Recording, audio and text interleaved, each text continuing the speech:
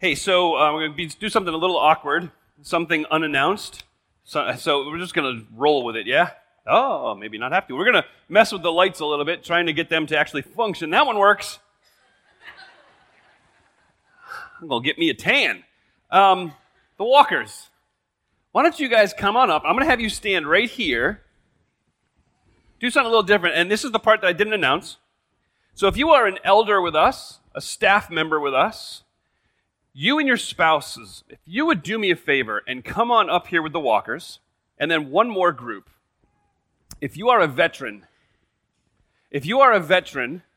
would you, and grab your spouse if you don't want to come alone, would you please come on up and surround the walkers? Just come on up. So elders, your wife, your spouses, staff, your spouses, and veterans, and if you can drag your spouses with you, you get bonus points.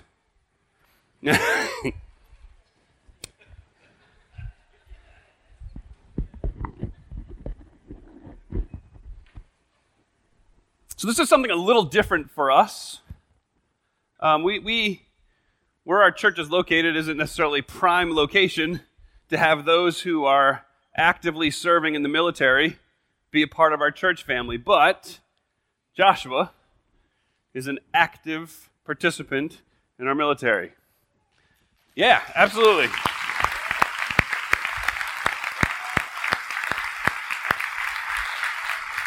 And Joshua and Jennifer and the kids have been here for about 3 years now, which is crazy that 3 years has come so stinking fast. And this week they start the journey out west as they're being transferred to Arizona. It's a unique life to be in the military, isn't it? Veterans? We are thankful because the very real opportunity for the walkers when they came to the church was to just kind of blend into the background. They did not. They oozed their love and passion for Jesus Christ and their love for the local church, and they become family. And it stinks to watch them go. And Arizona's too hot, so So what we want to do as they get ready to go, and also I'll say this here, they're not here in this service, they'll be in the second service, but Chris and Mary Hill are in the exact same situation. They'll be moving towards the Midwest. I won't make jokes because they're not here. In the next week or two as well. So we celebrate the fact that we have had the opportunity to grow in relationship with the walkers, but also that we have been loved so well by them. And now, as their church family, I want to surround them with our prayers as they go. So why don't you guys come on and just surround them? You're not in a chorus line. I love you all. I don't know that I want to hear you sing any more than I want to hear myself sing. So this serves as your notification. As we leave today, make sure that they don't go home right away. Love on them. Pray for them. Why don't we, where we are, here in our crowd here, just where we are, why don't we bow our heads and let's pray out loud for the walkers. I will close us in prayer in just about a minute. Let's pray for the Walker family. Father, thank you for Joshua. Thank you for Jennifer. Thanks for the girls, the guys, as I know they're already on the road and out. But Lord, we are grateful for this family. We thank you for the calling that is theirs and has been many who are standing here. It's been theirs as well to serve this country in the military. Father, would you guide them, protect them, watch over them? Father, I pray you would remind them not just of how grateful we are, but how proud you are of them for listening to your call. I pray that as they go, that the move would be smooth, there wouldn't be any hiccups along the way. And then just as you called Abram and Sarah out of Ur and then protected them, I pray, Father, you would protect this dear family as they travel, as they settle. And then, Lord, I pray you would give another church family the same blessing that we have had in seeing them plug in, serve, love on those people, and ooze Jesus. Lord, continue to watch over them. We are so grateful for them.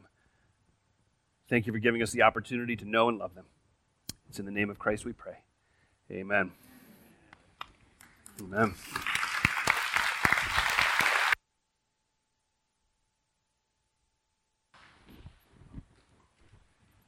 They're going to kibitz a little bit on the way, I'm sure. Love you guys. Thank you, everybody, for letting me spring that surprise on you. I am grateful that they're here. One of the things that I have learned through this experience is I am grateful that we are not a huge military church family. This is why they leave. I can't do this much more. So, it's a bittersweet thing, isn't it? Pray for them. Make sure you pray for them. Let's go to Genesis this morning, chapter 16. Talk about difficulty. We're going to jump into a very difficult story together this morning. Genesis chapter 16. It's a story of a young woman named Hagar. And it's hard to read. When you read through the story of Hagar, what you find is almost you're reeling when you see how she is treated. Treated by people who are supposed to be children of God. So as we read the story kind of makes two things clear. There's a minor point that I want to make here at the onset, and then there's the major point of the story. The minor point that I think this reminds us of this morning is what the Bible is really about, what Christianity is really about. I think for too many people outside of Christendom, outside of Christianity, outside of the church, they think the Bible is about the heroes of the faith. So they pick up the Bible and they read through these amazing men and women that are inscripturated here and how they behaved and how they acted, and they are aghast because they can't believe that these heroes of the faith would demean women, condone slavery, murder, adultery, polygamy, all of these different things would enter in, and they look at the Bible and they're like, whoa, you Christians are so backwards. But the story of Scripture is not about moral training. The story of Scripture is the story of good news.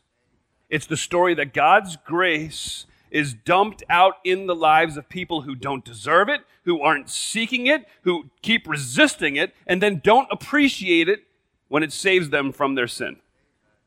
The picture of the gospel is even the best people that God chooses are moral and spiritual failures. So be encouraged. We are one of those. The reminder as we go through the story, the reminder as we go through the Bible, the story completely is packed into the fact that God rewards undeserving people with grace. And today, the main point of our story is kind of an application sort of off that, and it's this. God hears, God sees, and God acts on behalf of outsiders, castaways, and those who feel invisible.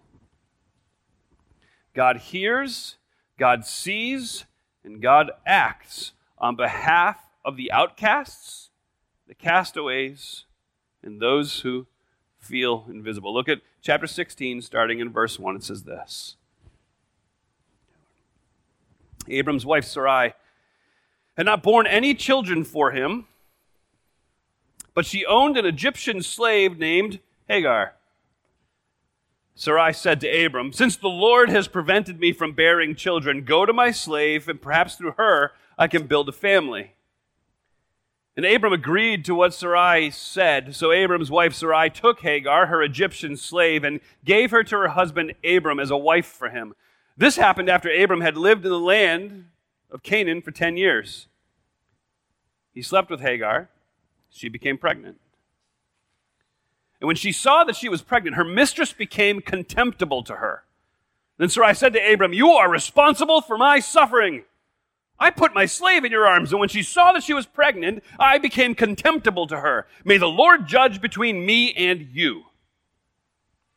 Abram replied to Sarai, "Here, your slave is in your hands. Do whatever you want with her." Then Sarai mistreated her so much that she ran away from her. Let me stop there. We're about 10 years removed now, still no kids. God had promised Abram he would have a son. God had promised Abram he would have descendants like the stars. God had promised Abram this great nation, and yet to this point, no kids. And it's not difficult to see where Sarai puts the blame, is it? Verse 2, since the Lord has prevented me.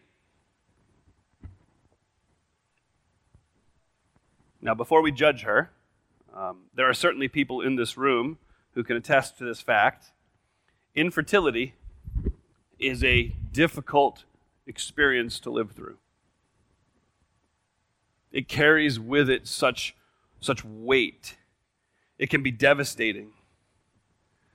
It can control all of your actions and reactions. And that's in today's culture. Now go to their culture.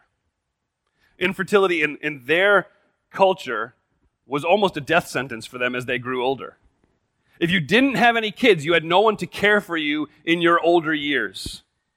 So in this period of time, infertility, barrenness was a huge problem, compounded by the fact that Sarai is waiting and waiting for this promised son to come for 10 years. That's 120 months of maybe this is the one.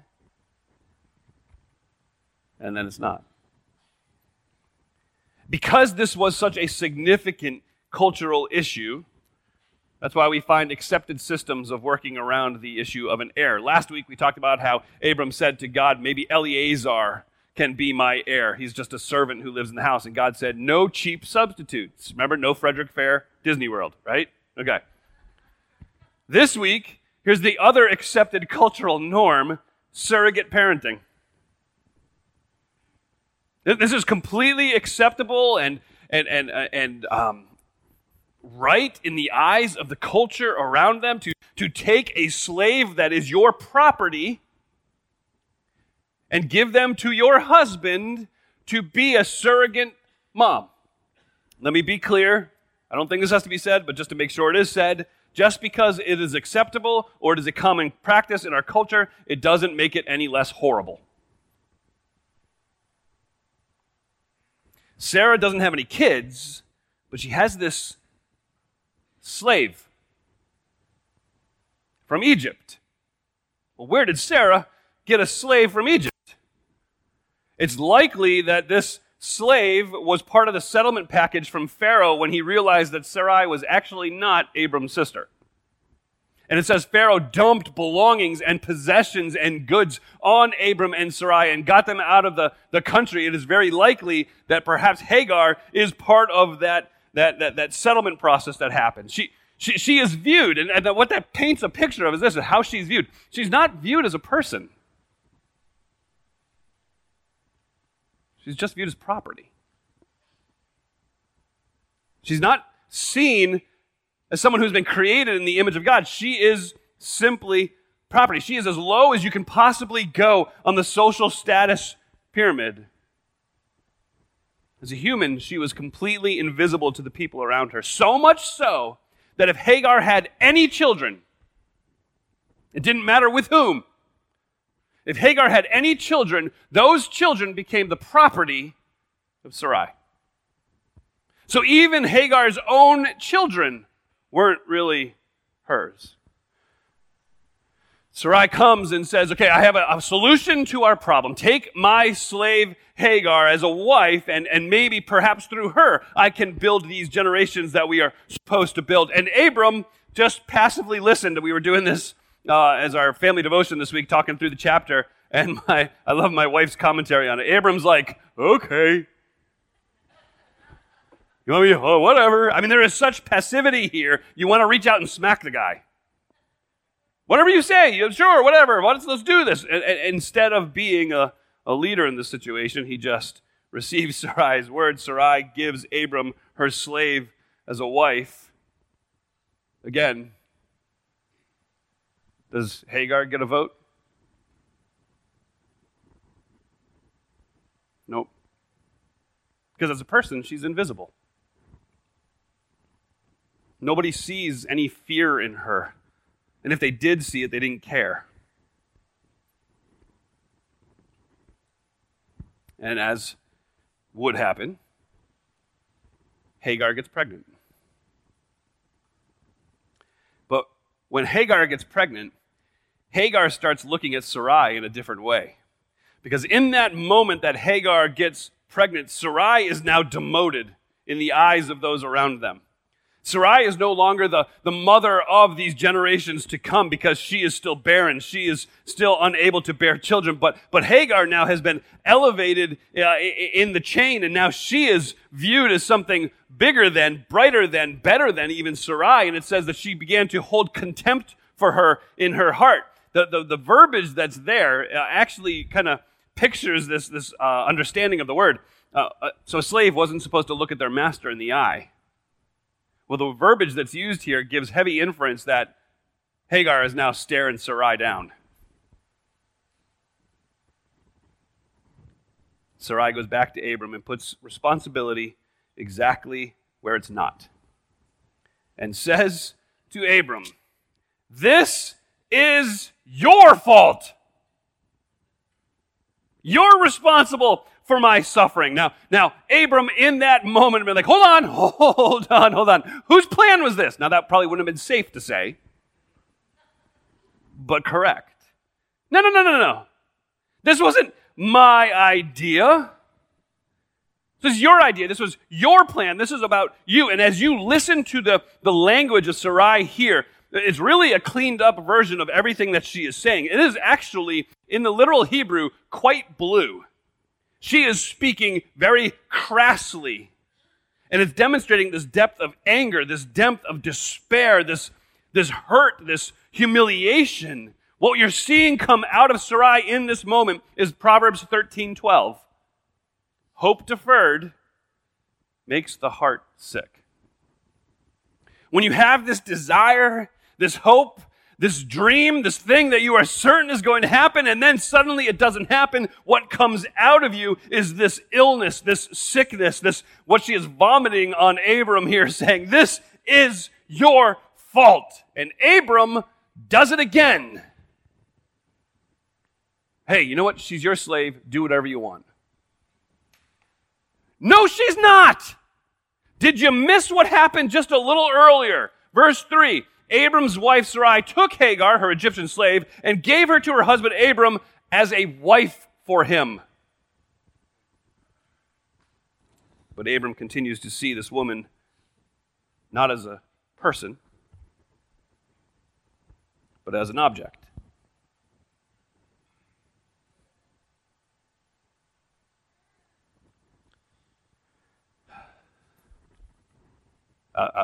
Time-wise, I'll skip that. Sorry. Just praying on the moment. Sarah, or Sarai, she's not Sarah yet, then mistreats Hagar with such contempt, such anger, such bitterness comes out of this woman that a very young, very pregnant woman will take her chances running away through a wilderness desert. Look with me at verse 7. I'll start at the end of 6. Then Sarai mistreated her so much that she ran away from her.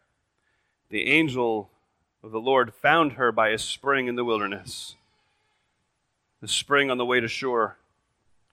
He said, "Hagar, slave of Sarai, where have you come from? Where are you going?" She replied, "I'm running away from my mistress Sarai." Then the angel said to her, "Go back to your mistress. Submit to her authority." The angel of the Lord said to her, "I will greatly multiply your offspring, and there'll be too many to count."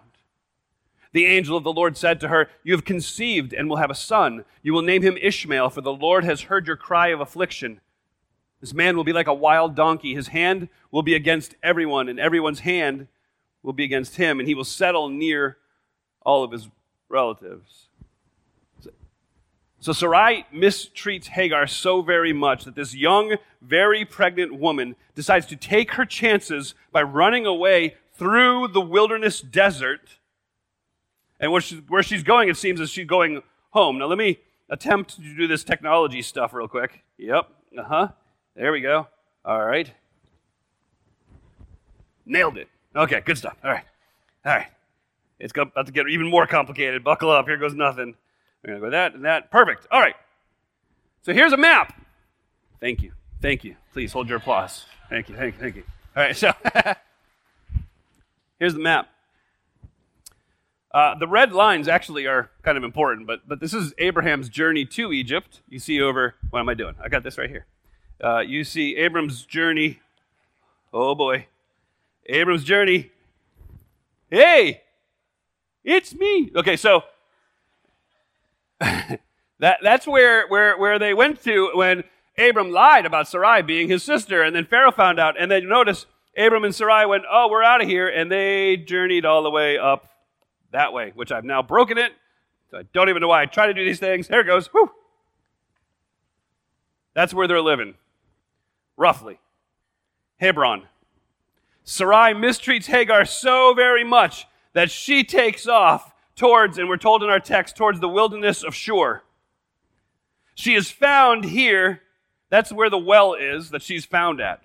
So where do you think Hagar's going?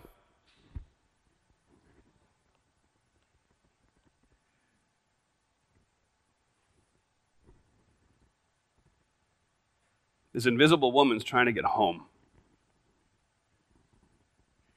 She's never been seen before. She's never been heard before. She's property. She's either given to somebody as a spoil of war, or she's an incubator for somebody's promised child. Then she is completely mistreated, so much so that this young, very pregnant woman, I say very pregnant because when the angel of the Lord appears in verse 11 and says, you have conceived and will have a son, that seems like a no-brainer. But what he's saying is, you're going to have a kid soon. And here you are on this journey. She hadn't quite made it here to the wilderness of Shur. The wilderness of Shur is called the wall. That's what Shur means, the wall. It is a place where the desert extends in every possible direction. There's absolutely no water, no way to care for yourself. And here is this extremely pregnant woman traveling alone. Unheard of. But all she knows is it's got to be better than what she's putting up with Sarai. She gets stopped after traveling almost 100 miles.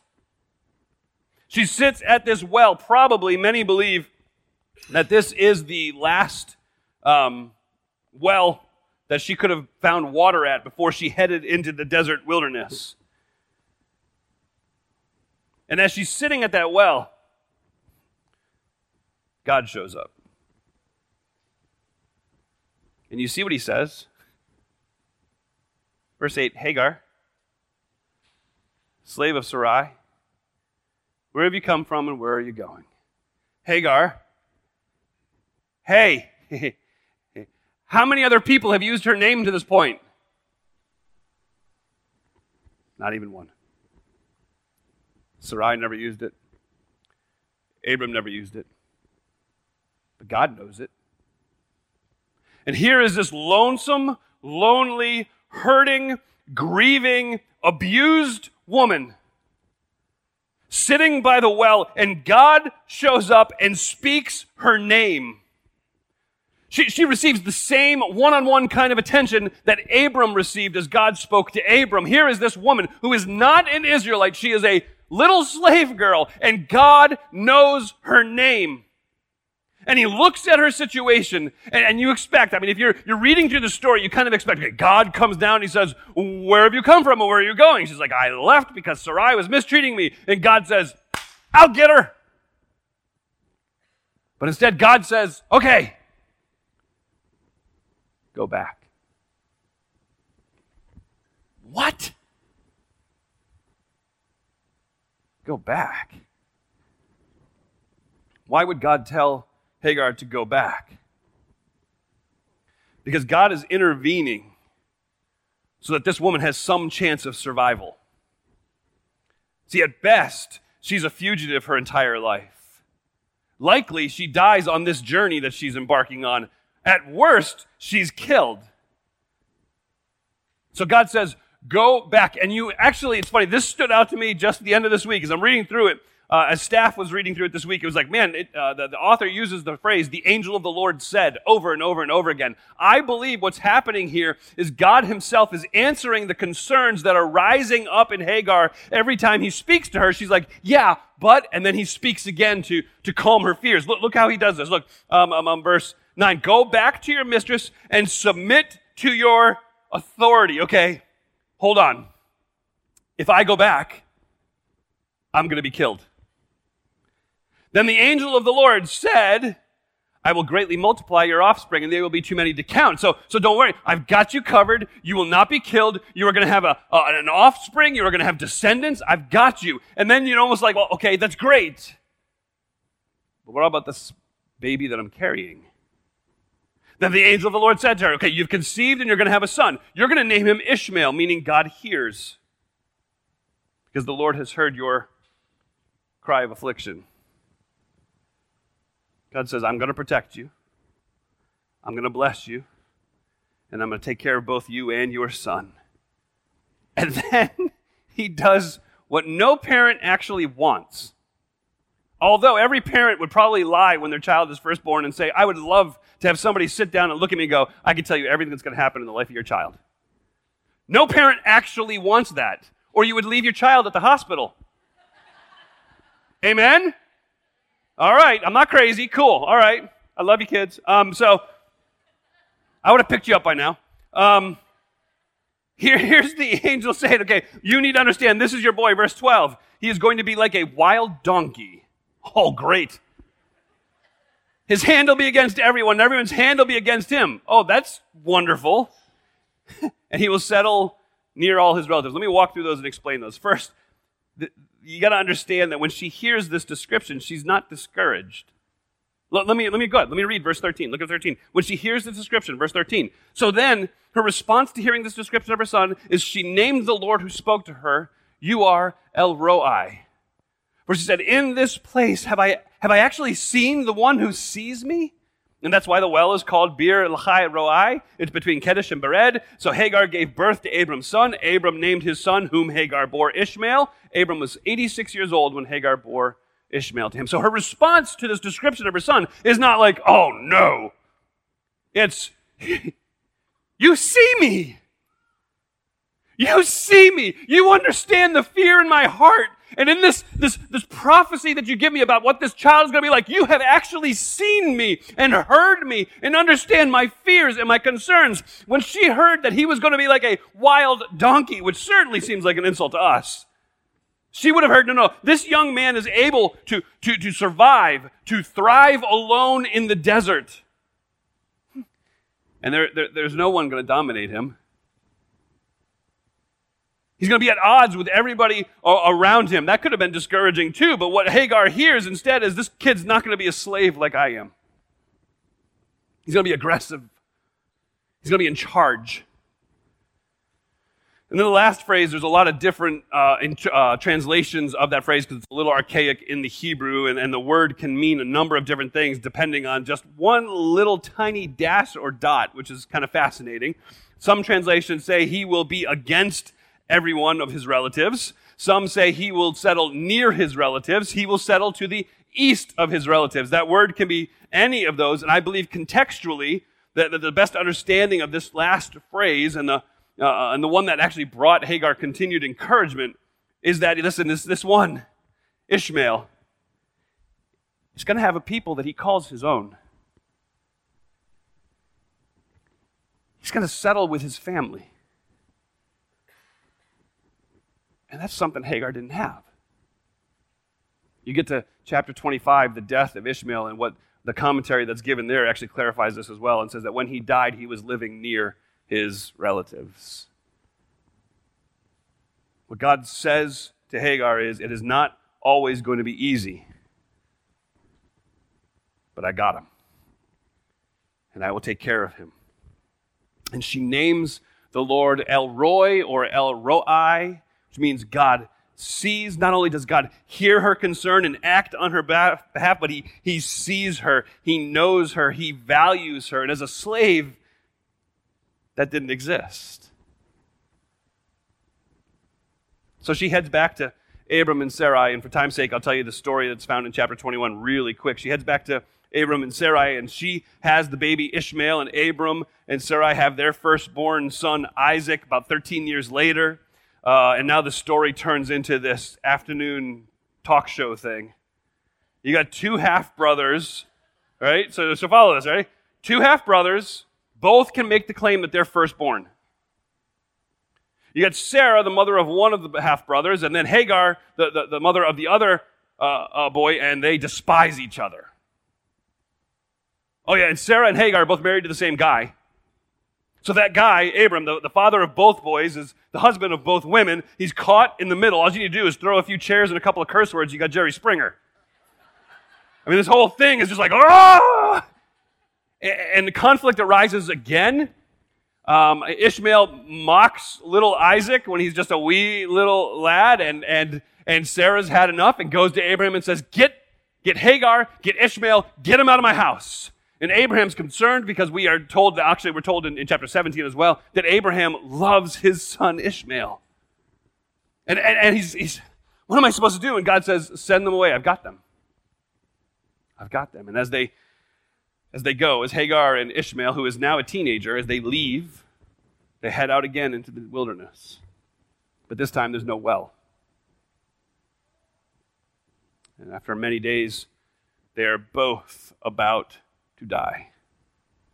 Hagar, because she's a mom, doesn't matter how big this kid is, how old this kid is, how grumpy this kid may be, it's still my kid. I cannot bear to sit by and watch him die.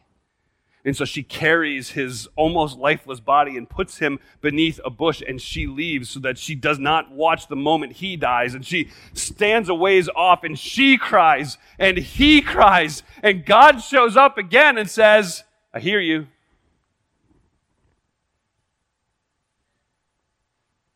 I made a promise to you. What troubles you? Don't be troubled. Don't be afraid. I've got you. And then God opens the eyes of Hagar, and she sees a well of water, and she runs to it and gets her son a drink, saving his life. Guys, you've got to understand that even the most invisible people in our world matter to God. The single, the pregnant, the oppressed, the unborn, the abused, the foreigner, the most invisible people are seen by God. God hears, God sees, and God acts on behalf of the outcasts, the castaways, and those who feel invisible. This invisible slave girl named Hagar would be the first woman who is visited by a divine messenger. She would be the first woman to have God call her by name. She would be the first woman to see and have a conversation with God. She would be the first woman to be given the promise of descendants. In this moment, the invisible, outcast, abused young lady named Hagar ceased to be a slave and became an heir of the promise of God.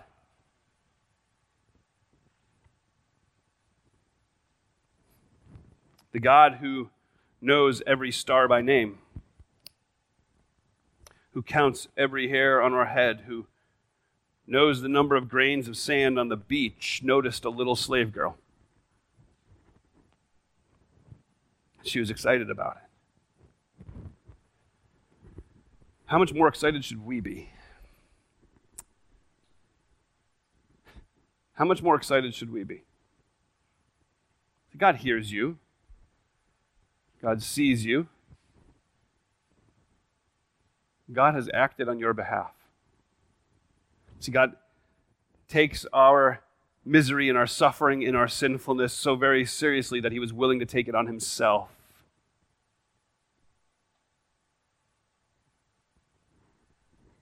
God hears Ishmael. God sees El Roi. God acts Emmanuel. God showed up and is with us, those who are most undeserving. How do you feel invisible? Why do you feel invisible? Is it because you're wrestling through depression? Why do you feel invisible? Is it because you're lonely?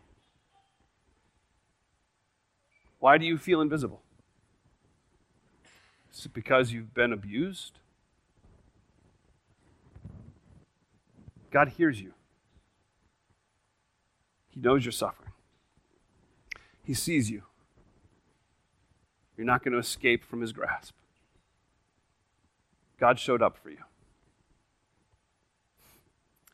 When that baby was born in that manger,